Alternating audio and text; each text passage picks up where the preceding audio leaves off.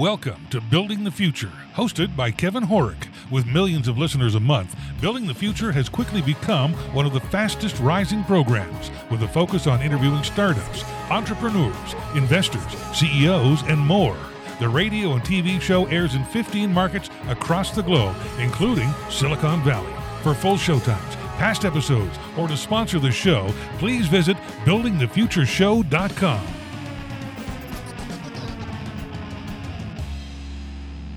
The show is a proud media partner for the 11th Annual Media Excellence Awards, which are produced by Access Entertainment in Los Angeles, California. The Media Excellence Awards are recognized as the most influential awards show honoring innovation and leadership in all things mobile entertainment, lifestyle, and technology. For more information on how to submit to these awards, please visit MediaXAwards.com. Welcome back to the show. Today we have Michael J. Morton. He's the CTO of Dell Boomi. Michael, welcome to the show. Thanks, Kevin. It is great to be here. Yeah, I'm excited to have you on the show. You've done an astronomical amount of things, but maybe before we kind of get into all that stuff, let's get to know you a little bit better and start off with where you grew up. Oh, okay. Yeah, that'd be fine. I actually grew up in a very small town, and that small town was Endicott, New York. Okay. Yep. And there's a bit of significance about Endicott that is directly related to my career. Okay. What is that? A lot of people don't realize that IBM was actually founded and started in Endicott, New York. Oh, I didn't know that. Interesting. Yep. So that's where it all started. Now, I did not necessarily grow up to aspire to say, hey, I want to work for IBM. Okay. I had a natural gravitation towards technology anyways, but I will tell you that, so much of life and career is luck and timing. That, back in the 80s, it was, Endicott was still a very, very viable place for IBM. And so I was afforded the luxury that when I finished the first phase of my education, I actually started with IBM in Endicott, New York. Interesting. So what did you take in university and why? Oh, boy. Okay, this is a little bit of a long story I'm going to make. No, I like it. Possible. Okay. At the time, Endicott was, even though it was a small town, it had a great tax base. There was a couple of big businesses there, of course, IBM being the anchor. So therefore, when there's big businesses, there's a great tax base. There's a lot of investment in infrastructure, a lot of investment in retail, a lot of investment in schools. And fortunately for me, the school that I went to, which actually was in Endicott, New York, so I went to Union Endicott High School, had a very progressive, let's say, a very progressive and current teaching curriculum for a high school. Interesting. Right? Yeah. All of us can identify that where the money is going to be these much more progressive opportunities. And the same was for Endicott. So believe it or not, in 1984, Union Endicott actually offered programming classes for basic programming. That's very cool. Actually, to be fair, this was in later, but like the high school I went to had kind of like where we were learning like Photoshop and Flash back in the day when it was actually a thing. And like kind of basic, and we were learning some programming languages and stuff as well. So I could totally relate to that. And like that in a lot of cases shaped my entire design careers. Like I was doing some of that stuff. Actually, it was even earlier. Like when I was 12, we started learning kind of HTML and stuff in junior high, kind of high school or computer class. So I totally kind of got hooked early on as well. And it sounds like you were in the same boat. Very, very similar. So I originally thought, I know this is crazy, but my original desire was to be an auto mechanic. This is well known. I've made this statement many times, but I always wanted to be an auto mechanic. I always had more of an engineering, let's say mechanical engineering passion. However, at the root of everything is math. I mean, I always was a mathematician, still am, but when I got exposed to computer programming, Sure. actually doing something virtual and then producing results, I was immediately hooked. So there's no question that being very fortunate to be exposed to that early is what really, for me, for which many high school students struggle with, is what am I going to do? But I knew 2 years before I left high school exactly what I wanted to do. Very cool. So you took computer science. Walk me through kind of your university career into kind of working for IBM, because they kind of overlap, correct? Yeah, for sure. Yep. Okay, first of all, just to make sure that listeners know that this is, I'm a real person. I've had a real life. I did not come from a very well-to-do family, so Okay. I had to accommodate for that. And because I was in New York, I went to the state university system. Okay. So at the time, I did some research when I left high school of at what was the best location within the State University of New York system to go for a legitimate accredited computer science program, and that was Buffalo. Interesting. Buffalo. Yeah. So I had to make a choice that was cost effective, but at the same time getting the best computer science education I could get. And at the time, that actually was the State University of New York at Buffalo. Interesting. Very cool. Yeah. Then I had to go to work. So I loved academic environment, by the way. That was for me. I loved it. Loved the classroom, loved teaching, loved learning. So I really liked that environment. And if I had it my way, I would have kept going immediately. But needless to say, I had to start going to work to stand on my own 2 feet. And I joined IBM. The other how I got introduced to IBM was I simply applied for a summer internship. Interesting. So I didn't walk through the door as I left university. I just applied, and there was no one really in my family that had the ability to get me in the inside. I had to just apply as an outsider. And fortunately, maybe because of proximity and grades from high school, I actually got into a summer program with IBM. So that's how I made my first entry into that company, was before I graduated. That's amazing. So walk me through your entire kind of career at IBM, going back to university, with some career highlights, because we could probably spend an entire show just on your kind of accomplishments at IBM. Yeah, it's funny you say accomplishments. I say the long path. Well, when I left and graduated from SUNY Buffalo, yeah, and then I started work. IBM was, again, I was in a very fortunate situation where IBM said, "Go finish your education and then come back. We have a place for you." So that's awesome that they said that. I went right back to the same department, doing the same thing. Believe it or not, that was it. So that's awesome, you can imagine the again, it's all luck and timing. I never take any of this for granted. I'm very, very fortunate in that I went away to school for 1 more year knowing that I had a job. So that's imagine awesome. in a position to not even have to interview for a job. I mean, that is just what a great place to be. So, okay, so I go into IBM. Mm-hmm. I get hired. Then I do the normal course of things, right? I start making some money. I buy a proper car. I move out of my parents' house. All the normal things that you would do. Sure. But I went right back to school. Okay. Immediately. So I got myself established for a few months. But then at the time, IBM offered a graduate work study program that they already had a relationship with the SUNY system. I actually went right back to school to do my graduate work at SUNY Binghamton this time because it was local to NDCAP, Binghamton being the next closest. So then I immediately went right back to school part-time to finish my graduate work.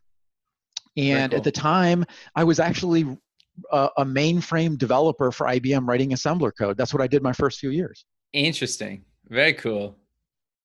Yep. Then, of course, I rode many waves in IBM. There was no such thing, by the way, as an IBM software group. There wasn't. It was the mainframe. Like, yes. Oh, yeah, I guess, hey? Sure. No software group, none whatsoever. It was you're either in manufacturing or you're writing software for mainframe. And that is it. There was no PCs, no anything when I started. So there was no OS2, there was no, microchannel architecture and all these other things. So and there Sure. was no battle with, no battle with Microsoft and Windows and all of that. It was way before that. Interesting. So I ended up being a mainframe developer, and then came the client server era, and then came distributed computing, then came PCs, and then on and on and on.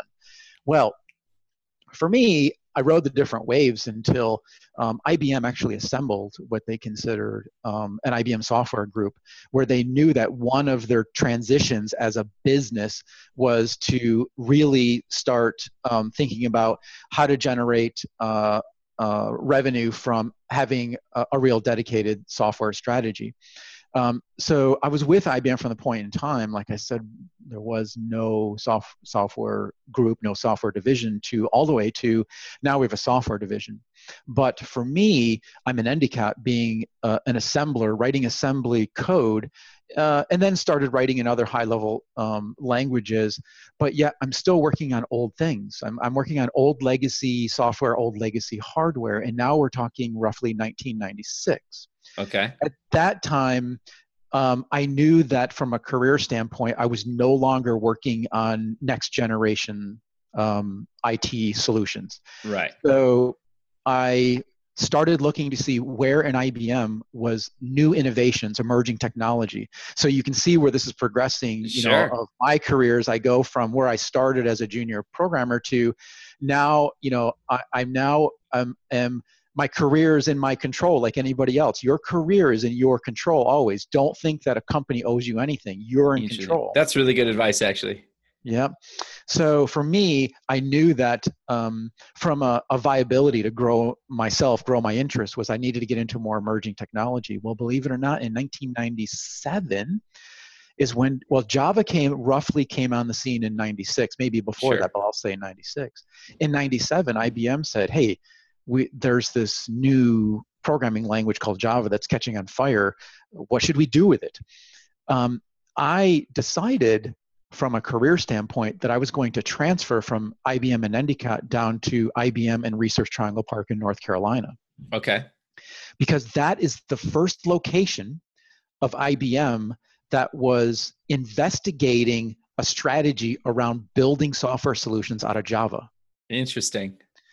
So what's the first thing I did when I came to I transferred down to Research Triangle Park was I was the mainframe guy still, which was really funny because we were investigating running Java on PCs, but running Java on mainframe. Interesting. So because of my mainframe experience, I brought a skill from up north where all the mainframe stuff's going on in New York down to Research Triangle Park. So now I got to learn Java. I got to apply these new concepts to mainframe. And ultimately, to make a long story short, myself and a very small development team was investigating Java and investigating the Java that was being produced by Sun at the time, and what was basically what was happening in the whole software space around Java, and the group I was with, which was an emerging technology group, we did not have, let's say, an immediate responsibility to produce a product, Okay. but ultimately, us as a group, because of our degrees of freedom, we ended up producing, as a small team of 6 to 8 people, the very first release of IBM WebSphere Application Server version 1. That's crazy impressive. Like I don't know how people know, like, that kind of changed a lot of things for a lot of different companies. Is that fair to say? Oh my gosh. This was way before J2E, way before web services, so all that others. But the very first thing that we built was this runtime engine that ran servlets and JSPs, for those out there that know what that is, and they're still very much alive. But again, I come back to the luck in timing of taking control of my career, landing on this team, and it just catapulted my career with IBM. I mean, because I just landed in the right spot. Sure. Like, I think the thing is, if people haven't heard of it, like if they're not in kind of the space, like pretty much any developer that's ever touched a line of code has heard of what you guys created, right? Like, that's fair to say. If you've been writing code over the past 15 years, no question about it. You know exactly what it is. Yep. Yeah. Okay. So walk me through kind of the rest of your career at IBM, because you still have a lot more to go and do at IBM. Oh, yes. During that time, I became exposed to the concept of writing patents. Oh, very cool. So at that time, again, just by my nature of wanting to do something different, apply my desire to look forward, emerging technology, be novel, come up with creative things. Patenting was the natural fit for me. So during my career, I became very involved with IBM in regards to developing patents, developing people to brain train them to understand what it means to think about and protect something novel. And not only that, you could imagine with a company like IBM that has the most extensive patent portfolio in the world, sure, they are under constant siege of litigation of other companies coming after them for infringement. Yeah, I can imagine. I was involved in many cases in helping because of my long history of knowing what is the background on many patents that allowed defend and ward off lawsuits from other companies. So because of not just my ability to produce patents, but mentoring other people at the time at IBM or helping legal with cases. IBM has a very, very elite program that they call the Master Inventor Program for people that have just gone beyond, above and beyond of helping IBM produce IP and protect IP and keep its reign as being the most prolific patenting company in the world. So yeah, that was a very enjoyable time for me that I let's say, again, it's not like I put something on the refrigerator and said, here's my next award. Like, this is what I'm going to go after. It just happened. It was a natural fit for me. And it just happened. But you also were kind of at the ground floor of some of the stuff that you were probably getting sued about. So you're literally like, I was on the team that wrote the code for that. Yes, yes, exactly. I'll give you a perfect example. This is crazy. Wait to hear this one. So today, interesting. Think about when you use either your cable company to do an on-demand movie, or maybe you use iTunes to do an on-demand movie, or you use Amazon Prime. The whole point is all of us can really identify with, hey, I want to watch this movie. I look at the catalog and I hit play, right? What people don't realize is how many other people in the world are watching that movie. Yep. There could be thousands, right? Maybe tens of thousands. And not only that, all of them are probably in a different place. You just started it. Maybe someone else is 5 minutes in, another person's 1,000 minutes in, right? But let's say you have 10,000 people watching that movie.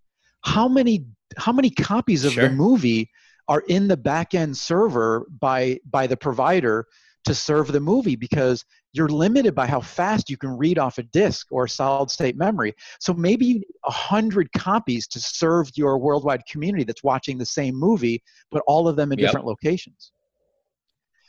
Now imagine that some of those people pause because they have to get up and go to the bathroom. They have to get a drink, right?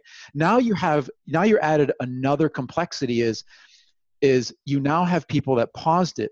Now imagine trying to manage, when is it that you need to make another copy of that movie to another disk to serve your community so that they have uninterrupted experience with watching the movie? Myself and other people wrote the patent for that. And the amazing thing is we wrote the patent, I think, in 1994. That's really fascinating, 1994. Actually. So we basically wrote an on-demand digital media serving patent, which was targeted towards basically providing the best customer experience of when to replicate a video to serve your video watching community over a network.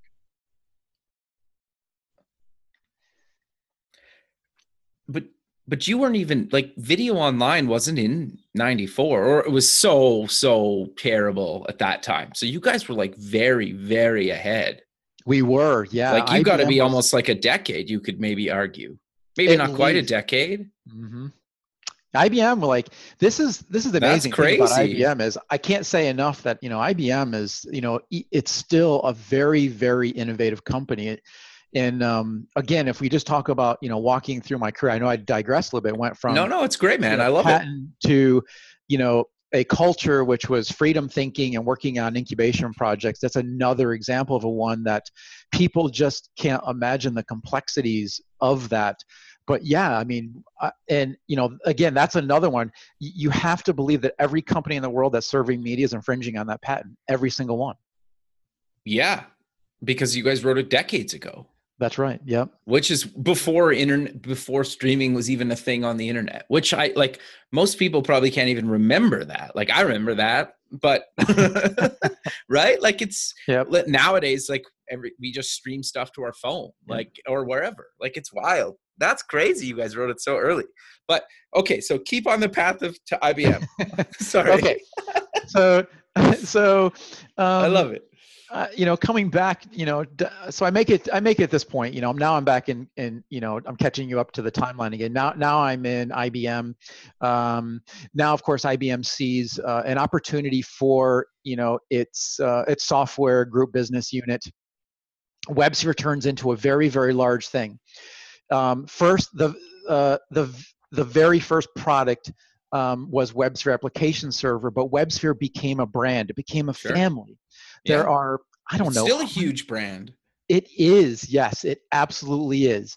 And there are many products that are called WebSphere, and many of those are built on top of WebSphere Application Server. So this became the foundation for many, many products. Of course, now you can see that there were some very smart people in IBM at the time that knew that the way to grow the software business for IBM, help customers with their challenges, was to basically start building solutions on top of this application server platform. And I mean, that's really what happened. So I was in the position of going right from a senior level developer, working with a bunch of very imaginative and innovative people, into a product that made it out the door, and then an empire for IBM with WebSphere. Sure. But now we're many years later, and the transition for me became much more senior level roles. I love working on product, but then IBM started acquiring companies in the early 2000s, many companies. Sure. And when you acquire a company, there's always a pretty natural thing that happens. Many senior leaders in that company, they might have a short retention, and then they will leave and they'll go do something else. So in order to be successful of acquiring a company, you have to start acclimating your existing senior level technical people into these new businesses, to grow the business, to acclimate the business, to the culture, to build a rapport, keep the business going. So my last, let's say my last 6 to 8 years with IBM was, believe it or not, in the role of moving every couple, 3-4 years to another area of IBM that was an acquisition for business continuity. Yep, to bring in senior architecture, insight, the background. I always tell everybody the infamous saying is, from IBM, I'm here to help. Sure. So that's really the role was.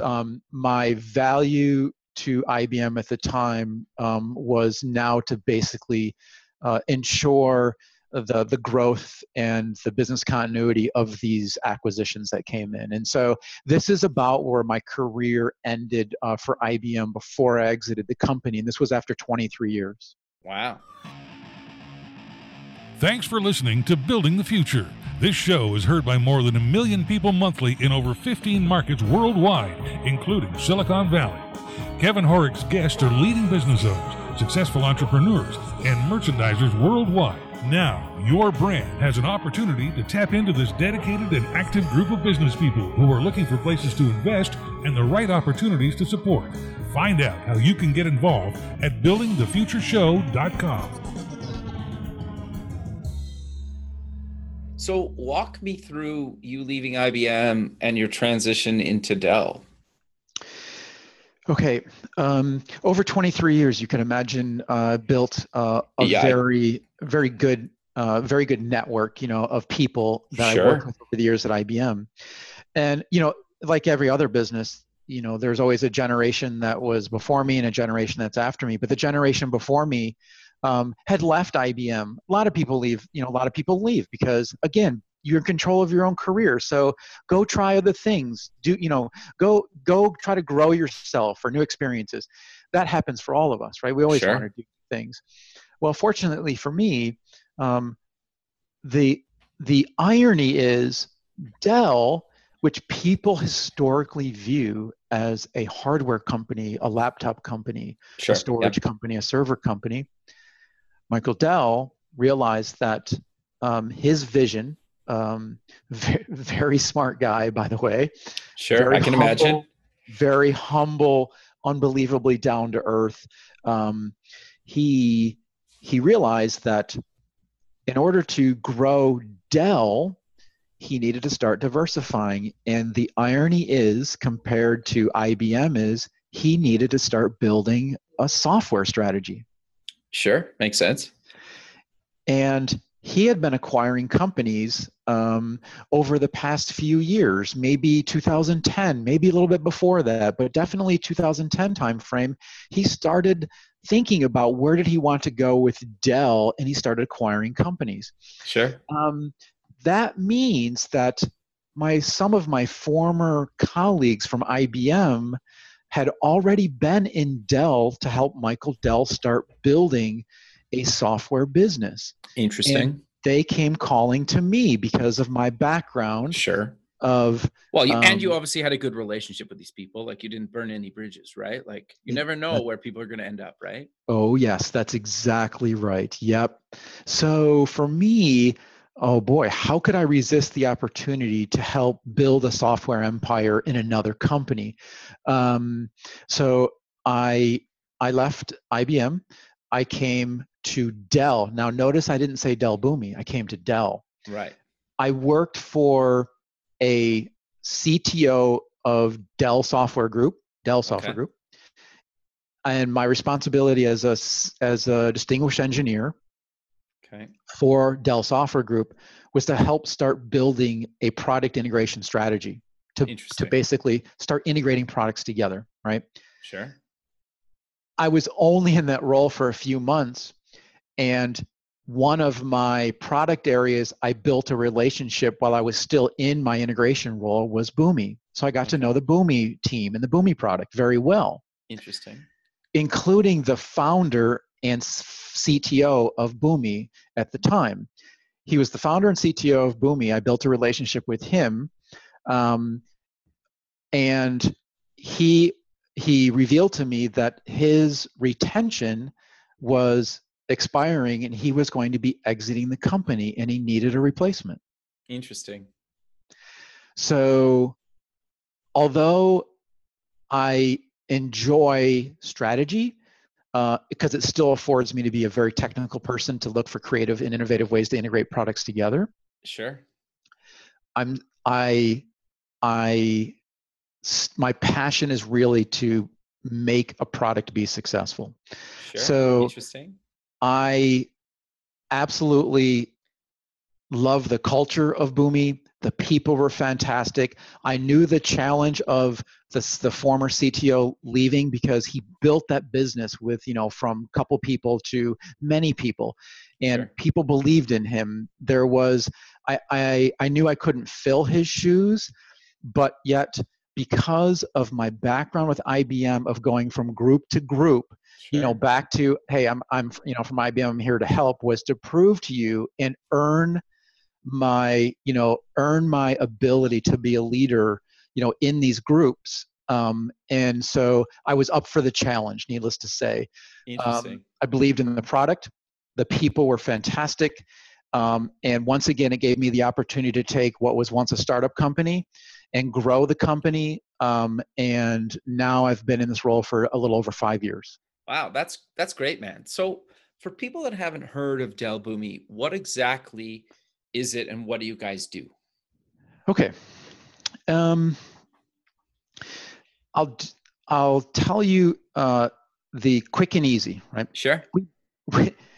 I often use this interesting chart that makes people laugh when they say, "What does Boomi do?" And I actually do this, which probably some people probably just can't believe it. But I put up a chart with a box with the letter A in it and an arrow to another box with a B in it. And I say, that's what Boomi does. Okay. Right? Interesting. But really what it's doing is it connects to applications to retrieve data, and it modifies that data and moves it to another application. Okay. Believe it or not, that's what it does. Now, of course, we don't have, there's a reason why that we're responsible for, running billions of transactions every month for businesses. It's much more than that. But fundamentally, don't lose track of the fact that we're a product that moves data from one location to another. That is our ultimate, that's what we do. But why are we good at this, right? Why are we good at doing this? This is why we're good at doing it. Okay. Number one is there was a principle. This is the vision of the original CTO and founder that said, we should be developing a tool that allows customers to move data from one application to another. However, we should be doing it in such a way that we don't require a person to write code. You don't have to write code. So instead, we're going to provide a UI experience that allows customers to drag and drop icons. We call them shapes, but just for the general audience. Sure. Drag and drop, draw arrows between boxes, and then configure. So our underlying original value proposition as a product to move data from one place to the other is a drag and drop configure, no coding environment. Interesting. That's way more challenging to build than it sounds. It absolutely is. Like the easier it is for the user, the harder it is to develop in any user experience. Like I would challenge anybody to find something that to prove me wrong there. So that is really the vision for Boomi. But many years later, so Boomi started, by the way, in 2000, right? So there was vision around moving data from A to B or A to, B, C, D, and E. So it's not one-to-one. It can be from many and to many, okay? Got you, okay. Do it in a no-coding, drag-and-drop environment. This is 2000. Yeah, very early. So then came the vision for the next turn of the crank. The next turn of the crank is, cloud, right? All these applications that now run in the cloud. This is where Boomi really established itself as the ultimate vision of saying, we're not only going to provide a no-coding environment to move data between application A and application B, we now are going to allow you to move data between legacy on-premise applications and cloud applications. And that really is what basically just took off. Sure. Yeah, because there was a huge need. Well, there's still a huge need for that, right? It's almost endless. Yeah, it's funny that you say that because we can talk about, sort of the vision, more of the vision, like what's coming, the crystal ball, like what's emerging. But yes, it is almost endless right now. When you think of customers that are still adopting cloud technologies, it's only a fraction of businesses that have already done it, and so many more to go. Sure. Well, and the funny thing is, like, I have your homepage up right now, and I'm just looking at it. You have like a "What would you like to connect" section, and there's a few rows here that just highlights a few of the connections that you guys will do.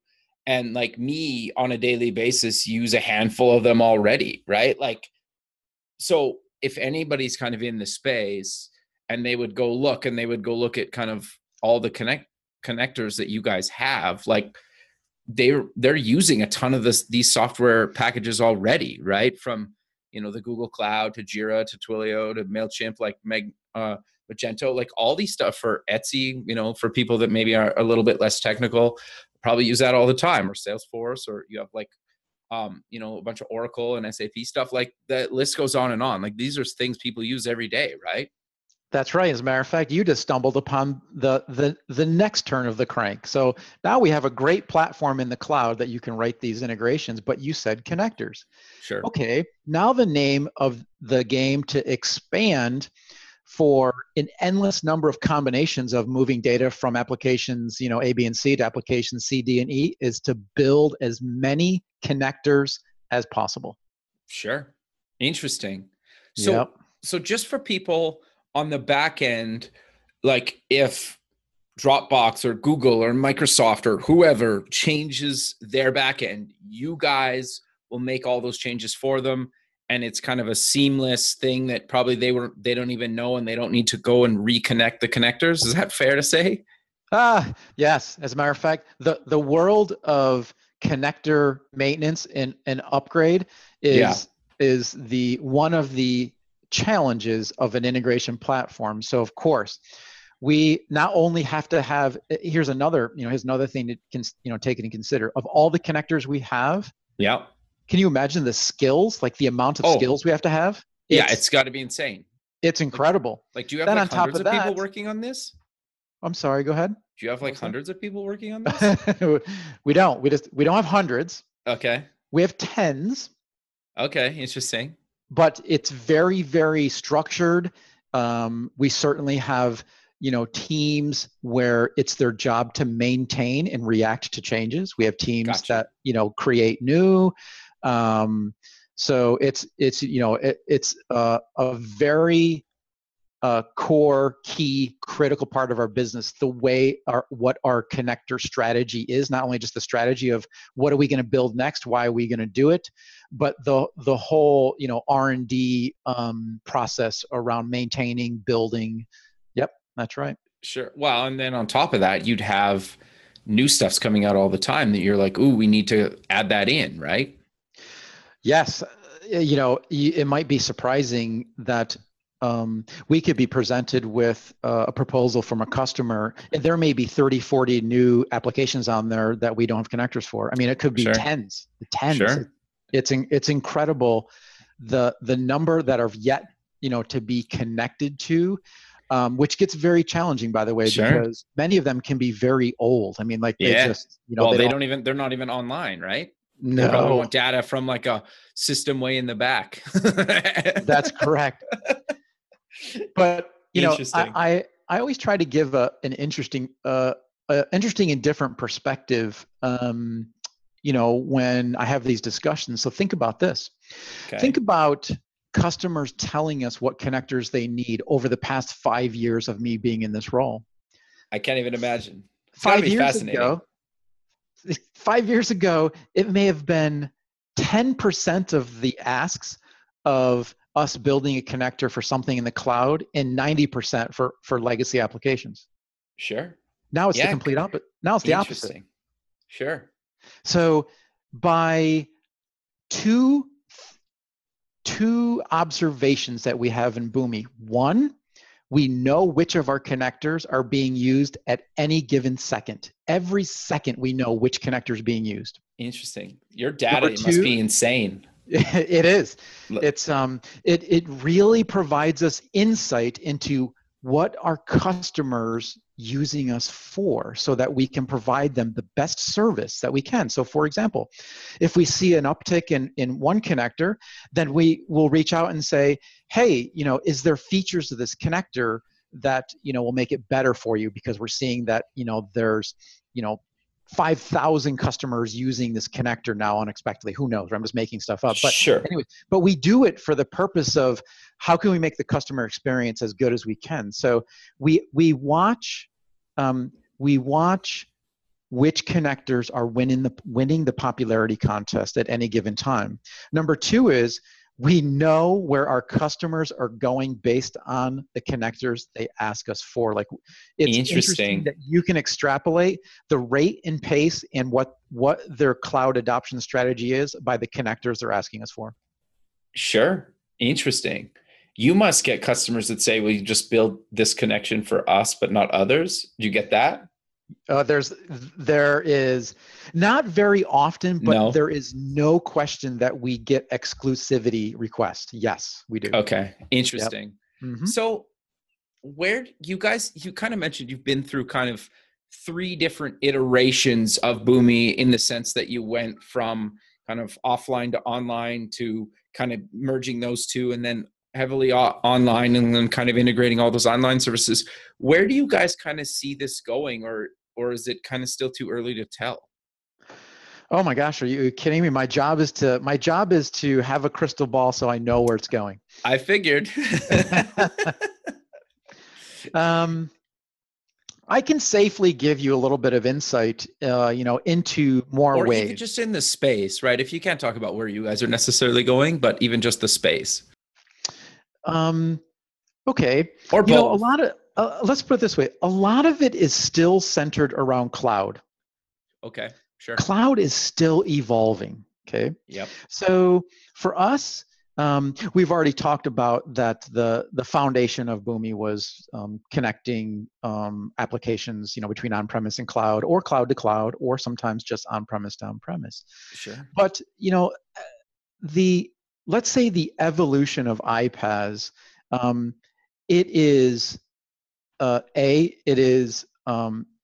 it's still going at a frenetic pace, to be honest with you. The whole integration platform as a space, there is almost no end in sight. Okay. Sure. End in sight because of what the market needs are from the evolution of integration. So first is, let's say in the mid 2000s, let's say I don't know, 2000, 2005 to 2010. I mean, who knows? Customers were adopting and executing on a cloud strategy. Okay, so that's easy. Now customers wanted to build web services, aka APIs, so that others could get access to data. So we recognize that, customers are going to want to build web services in front of this data that they're putting together from sources from the cloud and on-premise. So that was a natural evolution, was APIs, web services, API management, right? Sure. Then we realized that customers in their cloud strategy, cloud adoption, we have to realize that oftentimes adopting a cloud solution, whether it be Salesforce or something in Amazon or something in Microsoft, it is not always, or very rarely, I am retiring an old legacy on-premise software to this new cloud. That takes time. Sure. You just don't turn the switch. So we realized that with cloud technologies, customers now have a problem on their hands. Yep. The problem is this.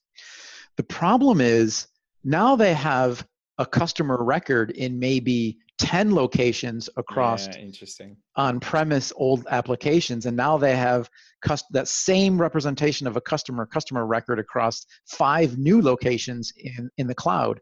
Now they have a completely exacerbated problem of keeping customer information in sync and up to date.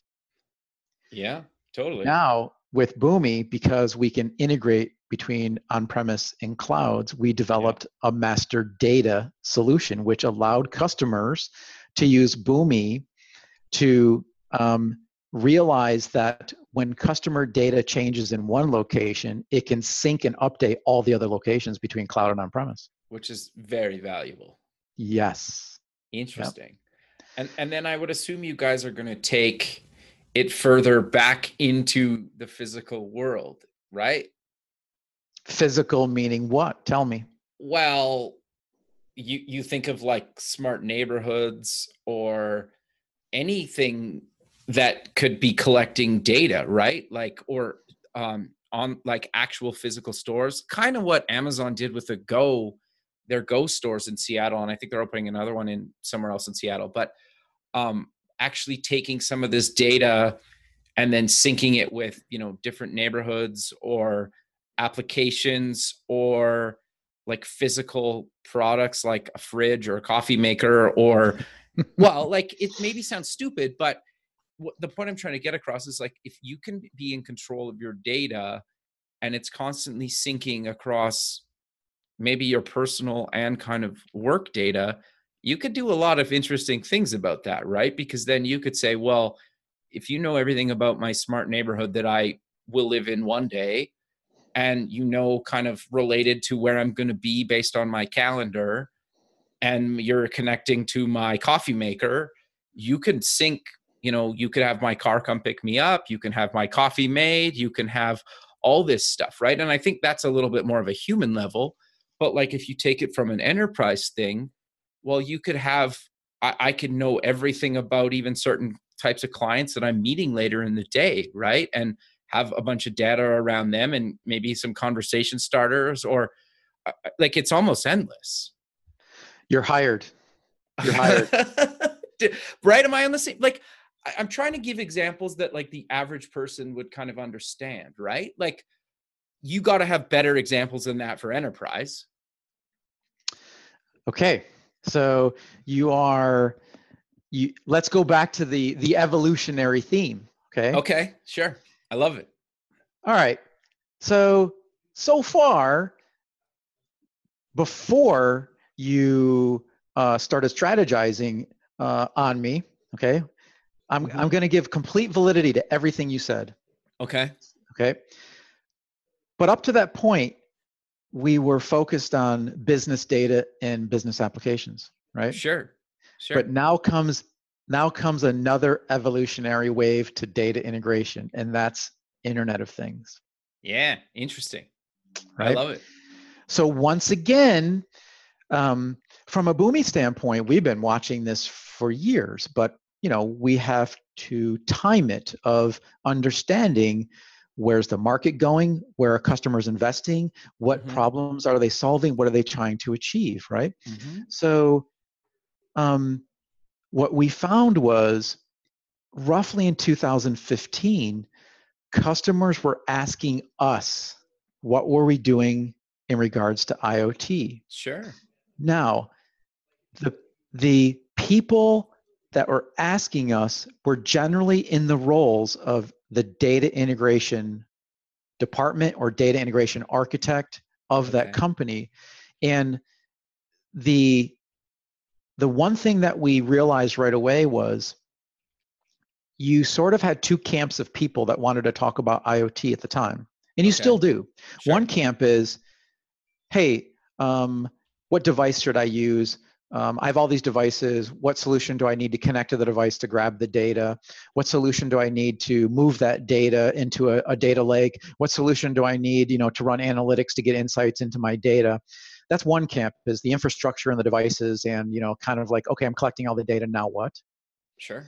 Then you have the camp, which is the integration architect camp, which is, how do I integrate device data into my business processes? Sure, because then you could predict things, even like hardware failure, right? Very, very common pattern is actually is maintenance, is sure. Predictive maintenance. Yeah, that's one of the most popular. And since you brought it up, this is all connected to what you said. Is okay. Now I have devices producing data, and let's take predictive maintenance. People say, "Hey, great. I have a solution." And by the way, for the record, Boomi, we don't look at Boomi as connecting to the device. We look at Boomi to deliver a business outcome or business value to a company because of device data.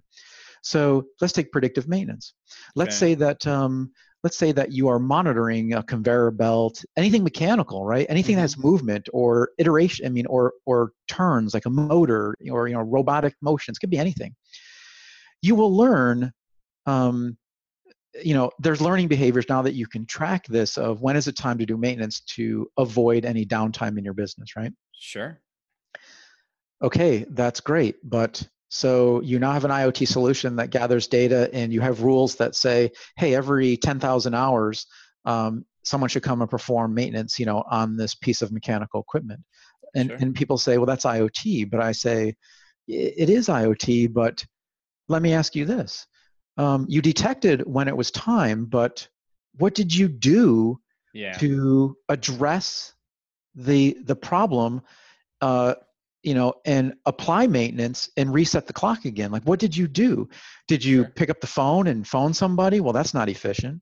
Did you send an email? Well, that's, did you manually send an email? Well, that's not efficient. And so the interesting thing is, from a Boomi standpoint, we discovered that all these vendors in the market was investing in the ability to connect to, gather data, run rules, even do analytics to get insights into predictive things. But there was no integration to the business side of it, of a process. So for example, okay, I've detected I need to do maintenance, but okay, why didn't you use a cloud application like Salesforce to open a service ticket? Totally.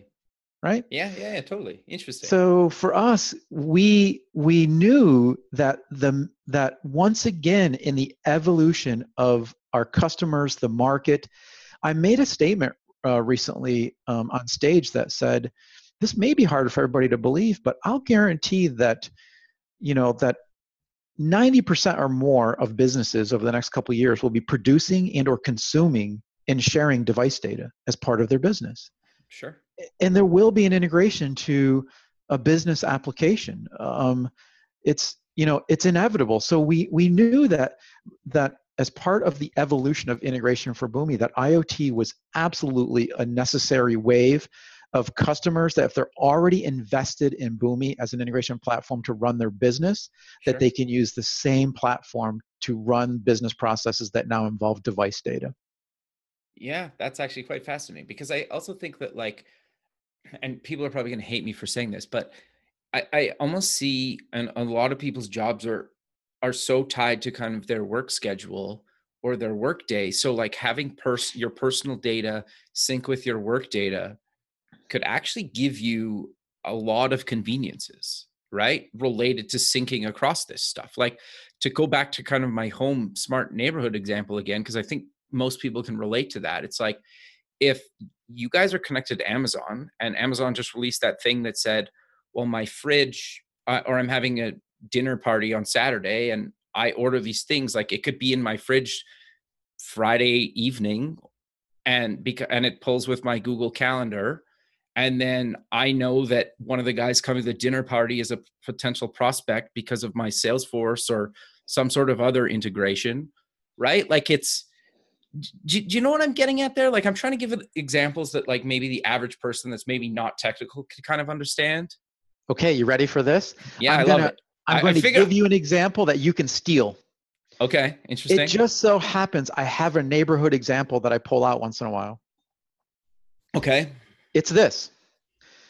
So, again, I'll try not to make it a long story, but I try to give people some insight of how I think. So I walk into my local Lowe's hardware store, right? Everybody knows Lowe's, Home Depot, but it's Lowe's. Sure. I walk into Lowe's, and yeah, of course, I'm a very do-it-yourself kind of guy. I'm on a mission. I'm going in to get some nuts and bolts, sandpaper, whatever, right? Yeah. But I never stopped thinking about integration, and I never stopped thinking about technology.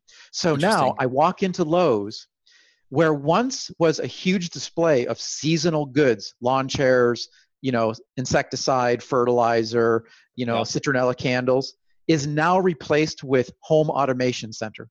Sure. Interesting. And there is a ton of products that Lowe's sells. So then you think to yourself, wow, what a transition that you would normally walk into a hardware store, and the first thing you see is this, 30-foot by 30-foot section of all the home products that they're selling. Now, of course, they're in the business of, partnering with different vendors and making money. Yes, we realize this. But the bottom line is, it also says that they're making money because people are adopting and buying internet-connected devices for their home. Yeah. Here's the example. The example's this. Okay, many people now have many different type of internet-connected things in their home. It could be your security alarm. right? Sure. Yeah. It could be your smoke detectors. Sure. It could be your garage door. Yeah. By the way, I'm naming these things because it's what I have. Sure. Okay. Interesting. It's cameras. So why would I not want to be alerted if my neighbor's house was either on fire or broken into? Totally. So you think to yourself, and by the way, I'm going to tell you something you can edit out. This is the crazy thing. I'll give you a little insight. I mean, you can mention this if you want, but I'll tell you. I actually buy domain names when I think of things. I do the same thing. So I totally don't think that's crazy at all. So I actually own the domain thingscrowd.com. Okay, interesting. And the reason why I own it is because I thought to myself, why would I, if I really had nothing else to do, imagine me building an integration platform that allowed my neighbors to be notified when there is a potential problem. Sure. So if my neighbor's house was, on fire, yeah, of course I feel very bad about that. But if I'm home, maybe I can go check on the house right away. Yeah. If I'm not home, maybe I want to check on my house or check my cameras. Yeah. If their house is broken into, is there a group of people that are just, breaking into houses? Again, I want to check my camera, or I want to, maybe I want to, real time see if there's anything going on at my house. And so the amazing thing is, what does it come down to in the end is the point I'm trying to make. It actually comes down to the ability to integrate the data being produced by those devices and listening for the events coming from those devices. Totally. Interesting. You're 100% right. No, so you're the CTO of Boomi. You could get that bill. Come on. Yes, I could, as long as my neighbors trust me that their password to all their devices will never be shared.